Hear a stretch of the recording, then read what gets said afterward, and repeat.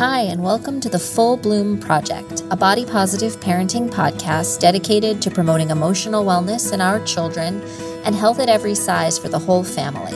Each week, we speak with extraordinary experts and distill everything from scholarly research to self-help books into accessible and digestible daily parenting practices. We're your hosts, Leslie Block and Zoe Bisbing, both New York City-based adolescent eating disorder psychotherapists and mothers of two, here to help you help your children fully bloom.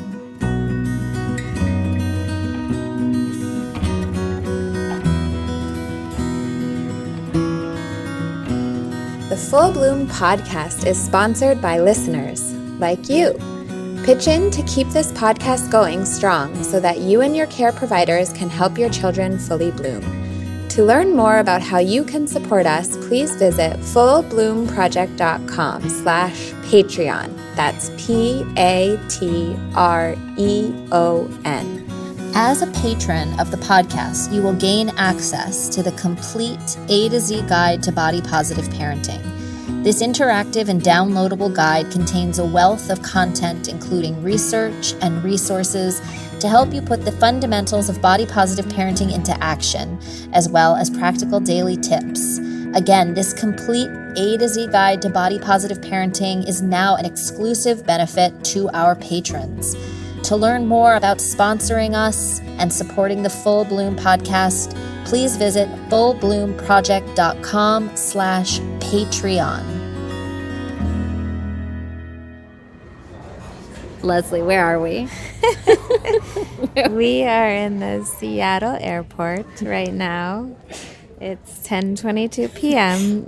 We're sitting on the floor in a corner. We are going daily style for this podcast. Yes. And we are leaning into the imperfection of the sound quality. So we wanted to share this really nice conversation we had with someone who has been really important, kind of the backbone to this podcast or the beginnings of it. And his name is Michael Levine, and we're going to introduce him a little bit more formally in a moment. But for those of you that have been following the journey of the Full Bloom podcast, you may know that Leslie and I were friends before we embarked on this project together. And should we tell a little bit about our story, how we met? Yeah. We met in graduate school at New York University in, 2010? 10. Oh, my gosh. And bonded over a shared interest in getting into maybe eating disorder treatment, body image work, and we're just like fast friends, right? We were. We had a nice couple laps around Washington Square Park in which we met each other and realized we should hang out. We should go get coffee. And we proceeded to have many, many coffee dates. Many, many coffee dates. And then we even proceeded to work together after grad school. And what else did we do at the same exact time? Well, we started having lots of dinner dates, and then we both got married right about the same time. We kind of swapped last names. You took Block. I used to be Block. We're not joking. This is totally true. And we had babies around the same time. We sat for our licensing exam, 9 months pregnant. I'm pretty sure I was having contractions in the exam. But we passed. We passed, and then we both opened up a private practice just about the same time. And we both became certified in family-based treatment for adolescents with anorexia. And throughout this time, we stayed meeting up with each other as often as we can to kind of commiserate and get support. Yes. And to have a good time and preserve our friendship despite the limited time we had. And, as we fully disclose, the work we do is hard, and treating eating disorders is very hard.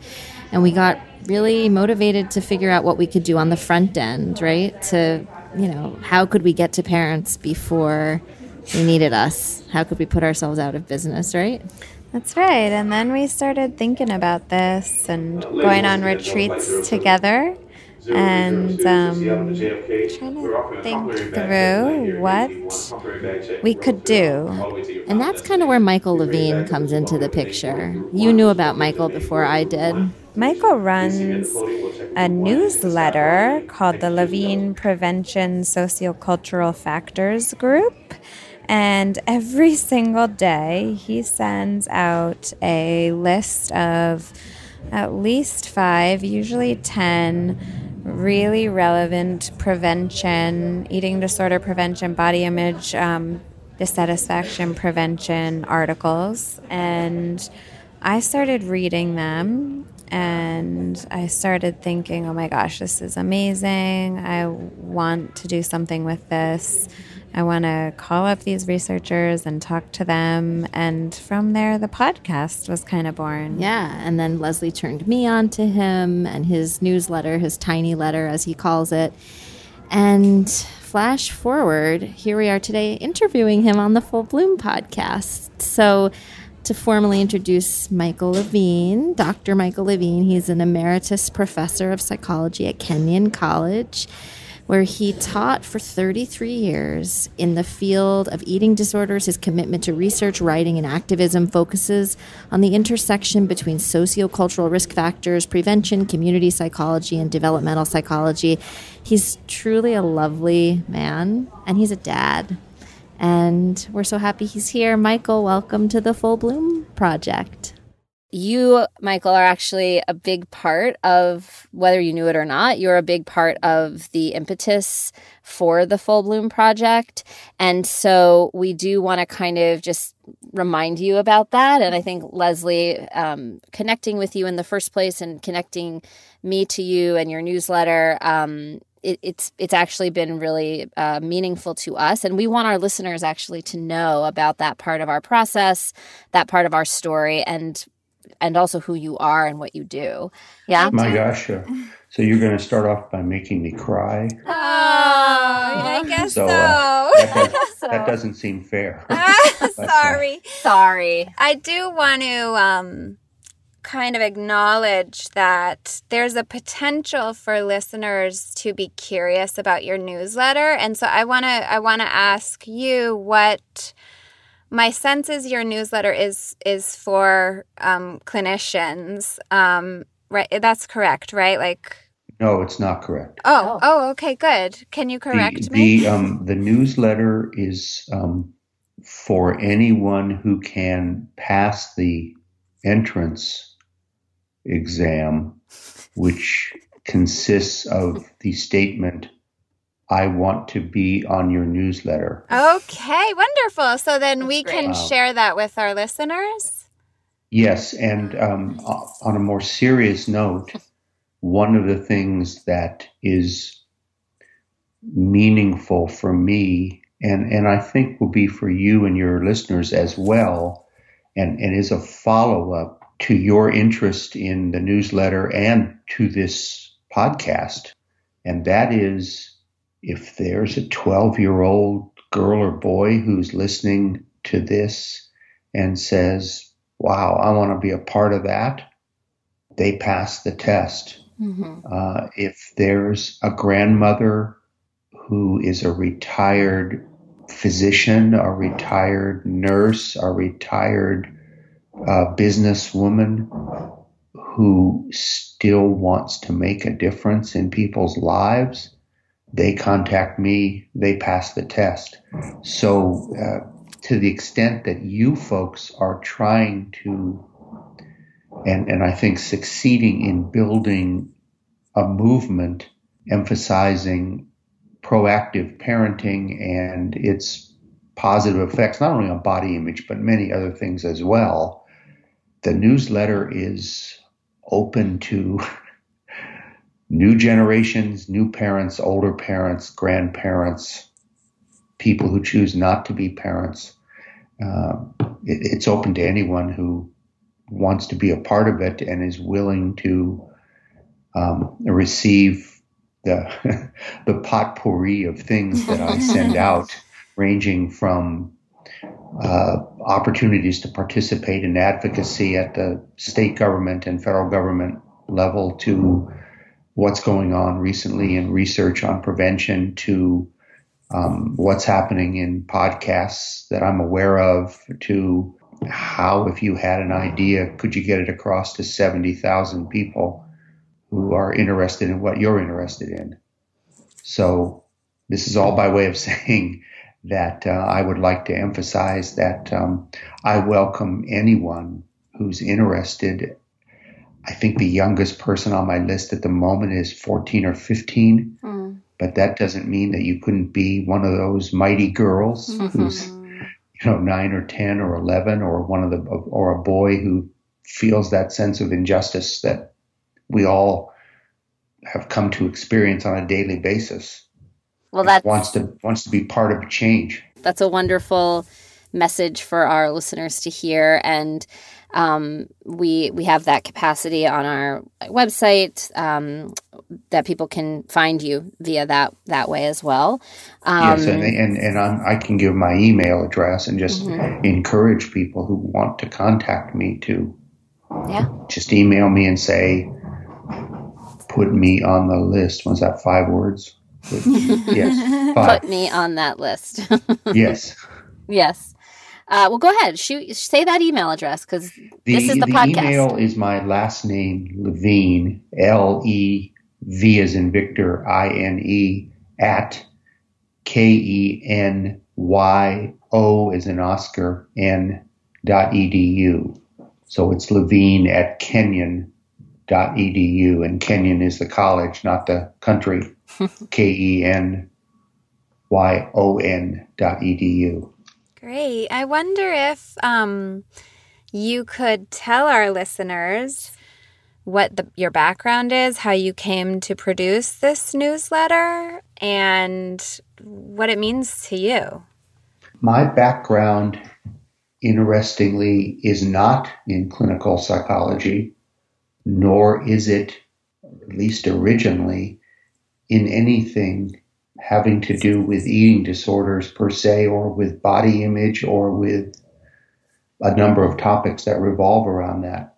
I have a PhD in experimental psychology, which I obtained in the mid to late 1970s. And although I did a doctoral dissertation related to males and male gender role and coronary heart disease, I didn't really think a whole lot about gender roles. I didn't think a whole lot about the relationship between culture and gender roles, even though type A behavior is clearly embedded in culture and the definitions of masculinity at the time. I got involved in all of this as a volunteer for the domestic violence shelter in the tiny county where I was an assistant professor in psychology. My wife was one of the founding mothers of the domestic violence shelter in the early 1980s there in central Ohio. And until that time, I had never talked to anyone but a student about anything related to psychology. I had never really thought much about gender and gender roles and bodies and embodiment or disembodiment and power and so on. And my eyes were open to a number of things by educating myself in the area of domestic violence and by beginning to speak to community members, particularly men, about the ways in which unhealthy attitudes and unhealthy practices were literally embedded in what it meant to be a man, and often what it meant to be a man in relation to women.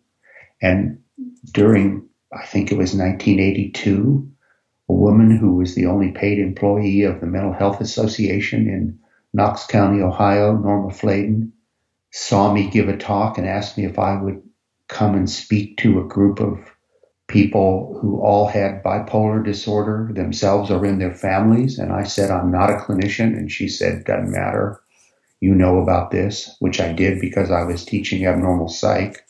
And little did I know that she wasn't as interested in that talk as she was in grooming me to be a part of the Mental Health Association. And you know how this works. Before I knew it, I was not only on the board of the Mental Health Association, I was the chair of the education committee.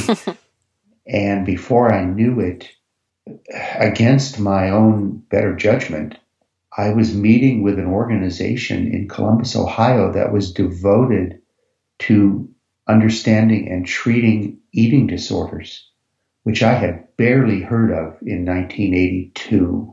I was teaching abnormal psych. At the end of every textbook was a small section, maybe 2 paragraphs about anorexia nervosa. And it came across under the heading of weird disorders that you'll probably never encounter and may not actually exist. Wow. And I was stunned to find that not only were these disorders appearing in fairly large numbers on college campuses, including the one I was teaching at, but there was an organization in Columbus, Ohio, about 50 miles away, that was devoted to understanding and treating these disorders and raising awareness about them. I mean, this came to me in the same fashion that learning about black holes and Einstein and gravitational waves and so on came. It's like, what? Are you kidding me? How do I not know about this? And before I knew it, this is what happens when people like me come into the presence of powerful, influential women who have something to say and really are people of substance. Before I knew it, I was in charge of putting on what came to be the first Eating Disorders Awareness Week in the world. Wow. In this little county in the middle of nowhere, Ohio. And so that's how I got taken up into the eating disorders area as a volunteer. It really wasn't initially related at all to what I was trying to do as a new assistant professor at a small liberal arts college in Ohio. But before I knew it, I was writing a book about schools and eating disorders for the National Education Association because one of its central managers had once gone to Kenyon for one semester before leaving in disgust. But he was still getting the newsletter that Kenyon sends out to alumni. And he saw my name and something about what I was doing and contacted me and said, how would you like to write a book about eating disorders for the National Education Association? We have 2 million members. And I said, okay. And before I knew it, another year gone by, I was standing in Washington, D.C. at the National Press Club in front of a bank of microphones, answering questions about this book. It's been a long, strange trip, to coin a phrase. And one thing has led to another. And without pushing the analogy too strongly with the Full Bloom Project, often against my better judgment, I have had the great fortune of being in the presence of parents, for want of a better concept, people who cared about me, people who wanted to see me do well, people who were willing to say to me, no, you're doing this wrong. People were willing to listen and say, no, we need to be doing this, or I understand where you're coming from, but think about it this way. And at first, there was my wife, Mary Saddam, whose field is medieval history and women and gender studies and religious studies. And it was her feminism that really got me interested. And then it was Amy Dennis, who was one of the founders of the Academy for Eating Disorders, who was the director of that program in Columbus.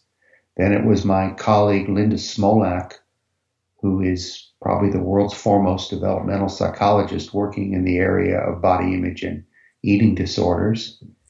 And Margot Main and Neva Piran, and I could go on and on with the number of women who have been influential as mentors, influential as models, influential as, I use the term loosely here, parents who were there for me to guide me through and into things that I didn't understand, that I wasn't prepared for, but somehow I was prepared enough to say, I need to know more about this. I need to get involved in this. I need to take a chance and learn about and fill in the blank weight stigma, domestic violence, child sexual abuse, but also the fashion industry, medicine, and anthropology. I mean, all these topics that I spent years avoiding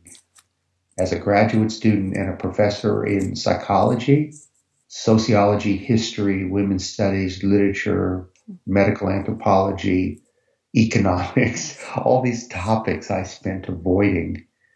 That was a big mistake. And these people helped me to see not only how little I needed to know, I knew, but how much good I could do if I knew just a little and started learning more. So Michael, as you tell your story, and you make that analogy to sort of the parents, these sort of metaphoric parents that have taught you and shaped you and encouraged you and, just helped you bloom, if I may, professionally. I wanted to pull out this question that is a listener question that when you were just talking, I'm thinking about this question. It makes me think about when we as children or adult children, let's say, want to take on a parenting role with regard to helping our parents, our grandparents, our aunts and uncles, sort of other adults in our lives and in our children's lives, take on that parenting role to try to get some of this education shared to an older generation. I bring this up because a listener shared with us, she's a big fan of the Full Bloom Project. She listens every week. She has a 2.5-year-old son. She has a very close relationship with her parents and her grandmother. And she has said some of the language that I'm learning through the Full Bloom podcast, it sounds very 2019. And I'm wondering how to broach this no body talk and, body positivity and all this sort of new jargon and really new paradigm that she has now because she's feeling enlightened, how to broach this with her parents who grew up in a different time, her grandmother who she adores, but also, spoke to her mother in a way that was not so informed. And, what should she do? And, Leslie and I thought you'd be a great person to sort of run that question by and just see what you have to say. All the years I've been doing this, all the places I've spoken, things I've written, I'm not sure anyone has ever asked me that question before. Not in that form. I've had a question in the form of, I don't know what to do with my parents. I want to raise my son in a different way than I was raised.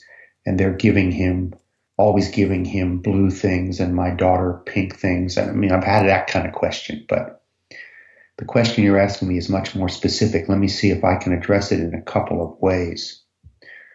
First, it makes me think of the one time that I spoke of all the hundreds of talks I've given. I spoke at Northern Illinois University at the invitation of one of my closest friends in the field, Kathy Hotelling, who's retired now. She was the head of the counseling center at Northern Illinois University.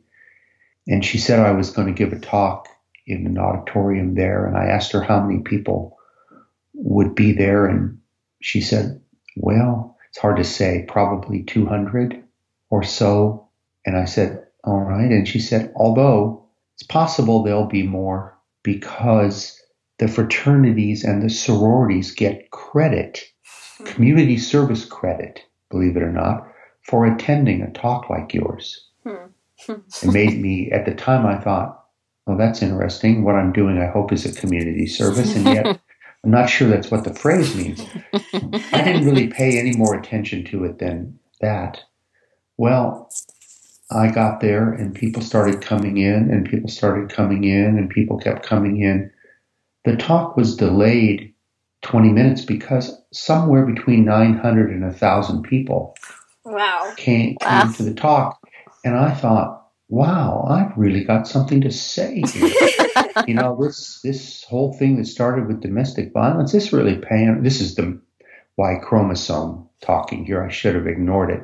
But this is the Y chromosome talking here, and the kid who grew up with the Rolling Stones and all, and I'm seeing myself on stage in front of this large audience with a microphone, and this is going to be great. I mean, people are finally getting the message. Well, the reason I bring this up to you is that it is the one and only time I have ever been heckled in a talk I've given. And by heckled, I mean people talking over me, people making fairly crude jokes, people whistling at some of the slides of objectification I showed and all. And I could feel in my throat and in my chest, not just my anger and embarrassment rising, but my anxiety, all those memories of being picked on as a kid, body image kind of memories as a small, weak kid with curly hair back in the 60s. I really felt like this is horrible. And I mean, I know what I'm going to say next. And then somehow it struck me, wait a second, I've got a microphone and they don't, and I'm standing up on a stage and they're sitting down. And so I raised my voice in kind of an angry fashion, and I said, everybody be quiet. And they did for a moment. And this is where it's relevant to your question. And I think you'll see the connection. I said to them, I get it that you're not buying what I'm saying. And I get it that some of you came just to get credit and you don't really care about this at all. And I get it that you disagree with me or you think I'm old-fashioned. You could substitute that I'm too new wave or this is too radical. I get it. And in fact, in a moment, everyone who wants to can stand up and leave with no loss of credit. No, you just have to show people that you want nothing to do with this and you leave. Before you do, I've got 4 or 5 questions I want to ask you. And I made these up on the spot. And I could send them to you if you like to post them on your website. I have them in slide forms, but I could certainly send them to you. Yes. I said, and this is, you wouldn't say this in the kind of forceful assertiveness come anger that I said them to these people. But I think you could say these to your grandparents. You make time to speak with them, not with the kids present, just make time to speak with them and time to talk with them, not a rushed conversation in the car taking the kids to soccer practice, but a real conversation with them. You say, hear me out. This is really important to me, and I believe very important to the kids. I didn't say that but so I said, here's the thing. I want you to stand up and be counted. You're raising your voice over mine. You clearly want to be heard. Well, stand up and be heard and counted if you agree with the following statements. Women and girls should grow up self-conscious, anxious, and preoccupied in regard to their bodies. And I said it again louder. Self-conscious, preoccupied, anxious, and often ashamed of their bodies. If you believe that is the way things should be, stand up and be counted. There was dead silence, and no one stood. I said, come on. Looking at several of the guys, and now I'm losing it because I'm thinking about those people that bullied me and called me a word that rhymes with bag and starts with F, because I had curly hair and I was thin and had long eyelashes. Trying not to lose it in front of the audience, as you might imagine here. But I'm angry. Mm-hmm. And I have a Y chromosome and a microphone and a PhD. not a great combination, but I'm thinking, stand up and be counted. And I said, if you feel that the world ought to be nicer and fairer and more understanding and accepting of males than females, stand up and be counted. If you feel that women and girls do not have the same right, and I said it again, the same right to eat the same kinds of food that males do, stand up and be counted. If you feel, and I went on with this, you can imagine where this goes. So I think you can frame what you see as the negative effects based on your own upbringing, based on your understanding of the literature, based on your clinical work, if you happen to be a therapist. If you can frame all the negative effects having to do with body image and disordered eating and weight management, all the self-consciousness, all the anxiety, all the wasted money, the wasted effort, the waste of our needed resources that is wasted in weight and shape preoccupation, in disordered weight management, in disordered eating, in weight stigma, and so on. If you can frame those effects in a series of statements and ask your siblings, the kids, aunts and uncles, ask your parents or your own grandparents, their great grandparents, ask when you get a chance, their coaches, their teachers, the significant adults in their lives, your best friend, so on. Ask them, do they really deep in their hearts feel that this is the way things ought to be? Some of them will say, that's just the way things are biologically. But most of them will look at you and say, what are you asking me? And you say it again directly. Is this really what you feel?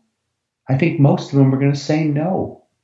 Some of them may get emotional and say, well, that's how I was raised. And this may be a long conversation. I'm telescoping this because, as many of us know, just to get our parents and our siblings to sit down and listen to us is an achievement unto itself, right? Mm-hmm.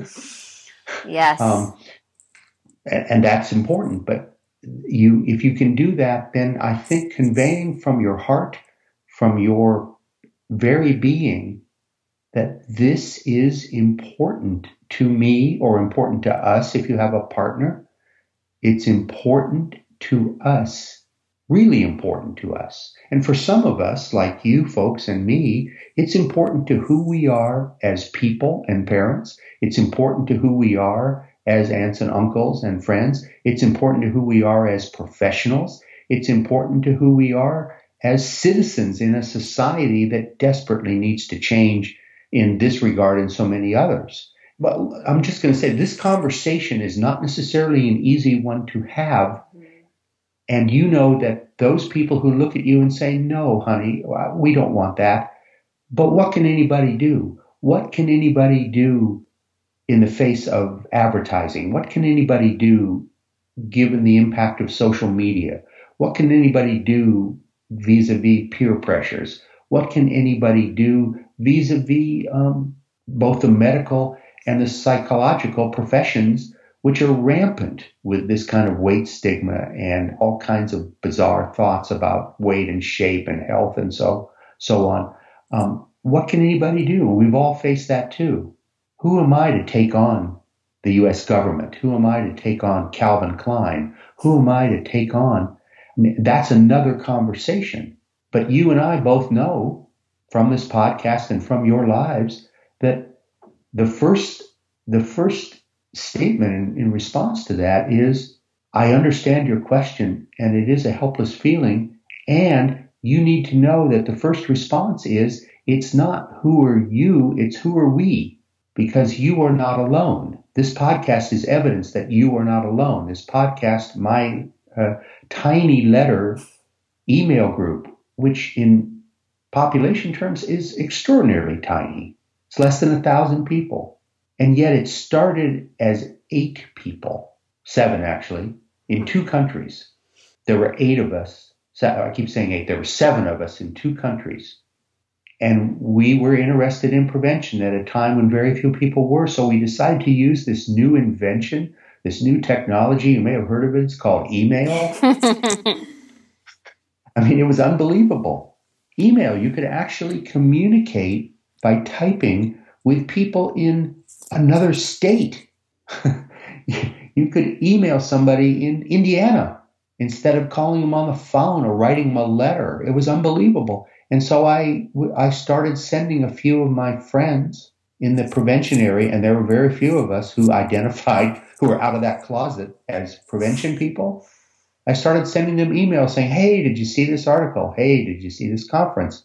Or, hey, I ran into a person from Illinois who is interested in, now there's Illinois and Indiana and Ohio. Wow. Isn't that great? Mm-hmm. 3 states in a row. And this is how it got started. And through something that Neva Piran in Canada, who was the only person not in the United States on the original list, Neva said, this is how you build change. This is how you build that connection and relationship, is through relationships. And now that tiny letter list is over 800 people in 43 countries. Hopefully more after this podcast airs. Well, yeah, I hope so. And sometimes 5 or 6 people join after hearing a podcast, sometimes 10, and sometimes no one does. It's a slow process in some ways doing it this way. And some of you are thinking, you're using email to build? What are you, nuts? And I always joke, I don't think Facebook is really going to catch on. So, I don't use it. But it's for others who really are more savvy than I am, not just because they may be younger, they may be older than I am, but there's plenty of room for people who think, if they're listening, I want to support what Zoe and Leslie are doing. I'm on board for some of the things he's talking about, and he's using email. If you're thinking that, there's room for you in this movement. Mm-hmm. Whether you're a parent or not, you could do a heck of a lot of good by leveraging what you know about Facebook, Instagram, all these various things, some of them which I don't even know exist, YouTube, and so on. That's not my place at the moment, but there are plenty of places. And this is what I'm excited about, is that I feel like even in the 20 years that I've been doing this email list and the 35 years I've been involved in prevention, there have been tremendous changes, and I'm very excited about that. Yeah. I think that's a nice place to just end on that note, even though there's so much more that we'd like to talk with you about, but we'll save it for another podcast, because I think that's just where we're at right now. There's so much room for this to grow, and from my experience, your newsletter has so much really solid information to take and grow with. And I'm so grateful for you taking the time every single day. I mean, for listeners listening, we get an email every single day. Is it 7 days a week or 5 days a week? I'm trying to make it 7. It's amazing. And it's so much information every single day. And the podcast came from just the idea of talking to one of those researchers once a week from, the 20 that you've sent, know, and to have a voice for them in a different way on a podcast. And I think that it's great. You just kind of cull all the research for us and give us all this stuff to think about every single day. And it's amazing. I feel this is kind of what I do and who I am. And you're great at it. and in many ways, I'm privileged to know people like you who are doing what I consider to be the actual frontline work. And that ranges from putting on a podcast and arranging for that, to clinical work, to I'm sure all the things you do I don't know about. And I would like to see people having more of these conversations via podcast, but also with their friends, with their church or synagogue or mosque, with their parent groups at school. And it's not always going to be with people who agree with us. It's not always going to be with people who are ready to hear it. It's not always going to be with people who you even want to be talking to. And I'm so grateful that you answered this listener question as you did, because one of the things that can happen is we can just start talking it's like preaching to the choir, right? Like everybody on that newsletter is relatively philosophically aligned. And our goal certainly is to bring some of this into communities that are able to disagree and then start to take in new ideas or wrestle with new ideas. So I think you've given us, and with those questions that we'll follow up to get them from you via email or the slides, to, try to start these conversations with the hardest people to talk to this stuff about, not necessarily just the people will agree. So I think definitely to be continued. Right. Well, thank you so much. Okay, take care.